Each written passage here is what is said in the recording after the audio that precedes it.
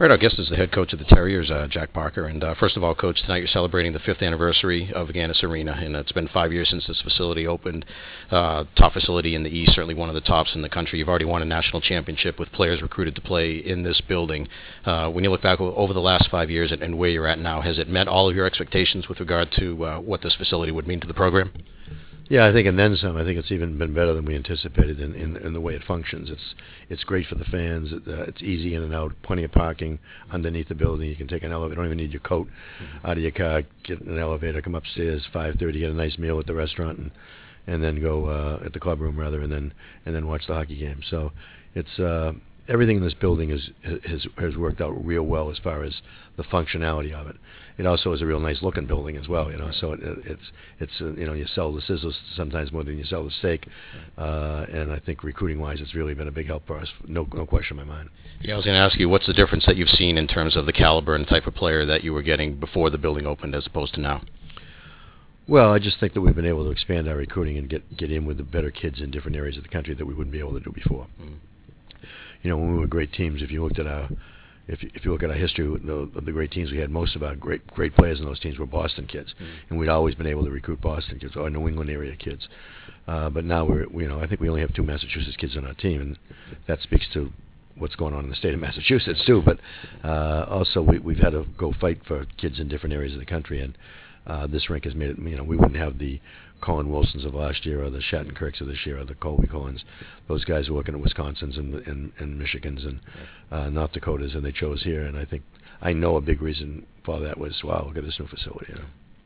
How do you see the arms race, if you want to call it that, going? Like you mentioned Wisconsin. We were out at that rink earlier a couple of weeks ago, in North Dakota earlier in the year, and obviously some very nice facilities. Minnesota's got a nice rink out west as well, and it almost seems like it's getting to the point where you kind of have to have a facility, even if not like this, but you have to do some work to your facility to bring it up to modern day. Yeah, Northeastern's done a great job in their building as far as rehabbing it. You don't notice it that much in the bowl, but down below they did a good job in the dressing rooms and in the weight room areas, and just made it a lot more. The amenities are much better for the players, and I think it started with a while ago now with the University of Minnesota, doing the Mariucci Arena, and then all of a sudden everybody exploded with different buildings, and I think that. I think it's not just athletic buildings, it's academic buildings, it's dormitories. Everything's been upgraded at most of the universities. Schools just in New England, in Boston area, Suffolk University's got nice dormitories now, and Northeastern's a different looking campus than it used to be, and BU's a lot better than it was in the 70s, and so everybody's pushing hard to attract different students, and everybody comes to this building and says, "Wow, this is really something." I always say, "Yeah, it's still a hockey rink, though. Go next door and see the rec center. That's the real wow factor on this campus. It's really fabulous." And I think those type of things are things that attract students and keep students, and it's important to have stuff for the students to do besides go to the library and go to class. Right. Let's take a look now at your club coming into tonight's game. Alpha lost last night against Providence. I guess how do you feel about your club at this point in the season? I'm still trying to figure out when they're going to realize who they are and when they're going to play hard enough to live up to that. I think certain guys. We won the national championship last year. We had a fabulous season. We had a terrific team, and everybody who played those roles played very, very well. And now other guys thought, well, I'll automatically be able to step up and play a different role, and it's not happening for us sometimes in certain situations. Guys who had great roles for us last year and filled those roles well, struggling this year. Maybe they had career years last year. I don't know, but we've had a lot of guys that aren't putting the puck in the net. We really struggled to score goals all year long.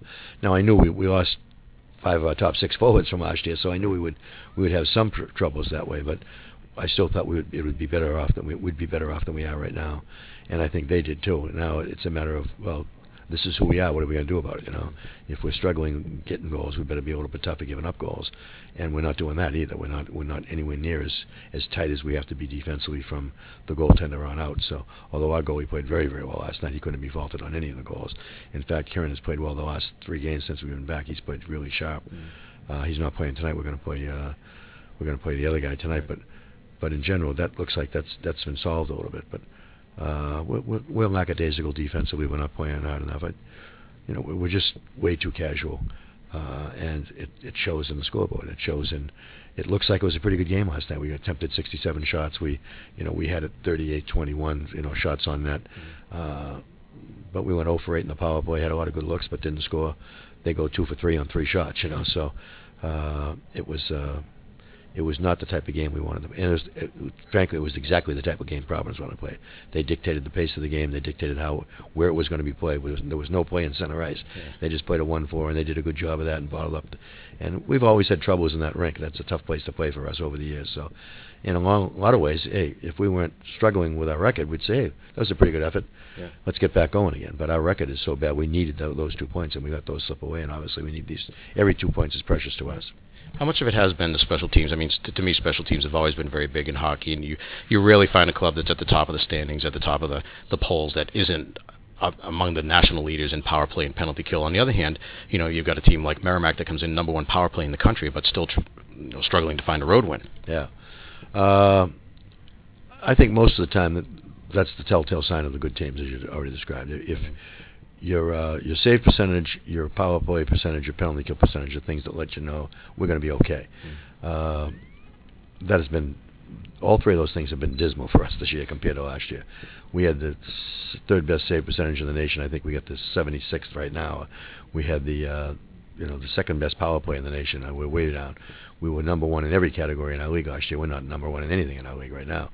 So I would say that those type of things, if we had a better power play, our record would be completely different, because we've lost a lot of one-goal games. Right. We've lost games that we just didn't quite get it done on the power play. Would have changed the complexion of the game. We had a 5-on-3 the other night and absolutely butchered it. Just had about a minute and a half of 5-on-3, butchered it, game turned. They get a goal right after that. The game, psychologically, is real bad for us.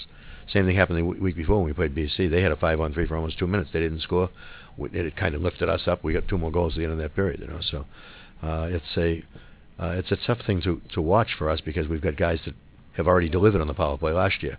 We've got 5 guys that played on the power play last year. That was one of the best power plays in the nation. We had another 5 also. We had 2 of them that played, but these guys should be able to pick up half the schedule anyways, and they haven't been. So, and Nick Bonino got 9 shots on the net last night. He played great. He didn't get a point.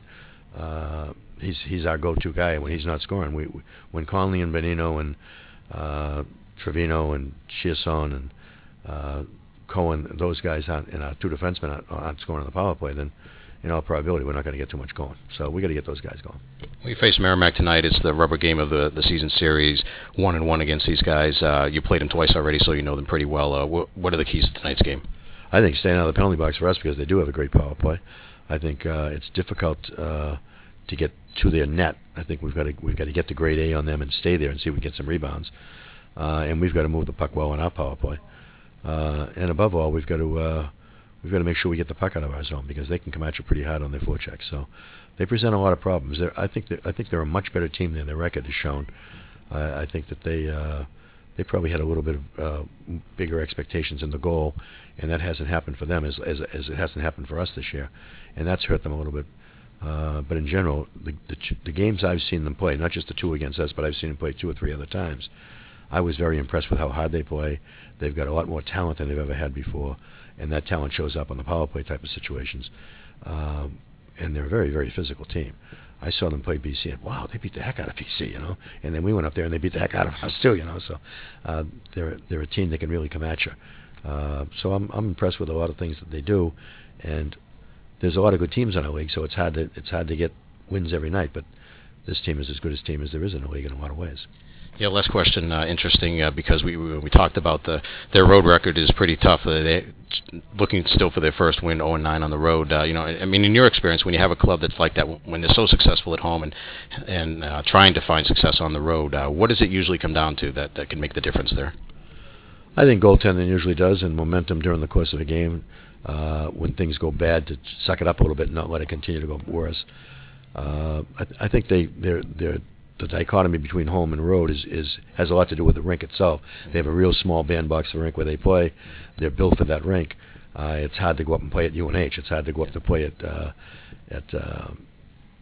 UMass. It's hard to come over to Northeastern and BU on 90-foot wide rinks, But maybe they have a little bit better time when they go to Lowell, which is a little smaller rink, So I think that has something to do with it.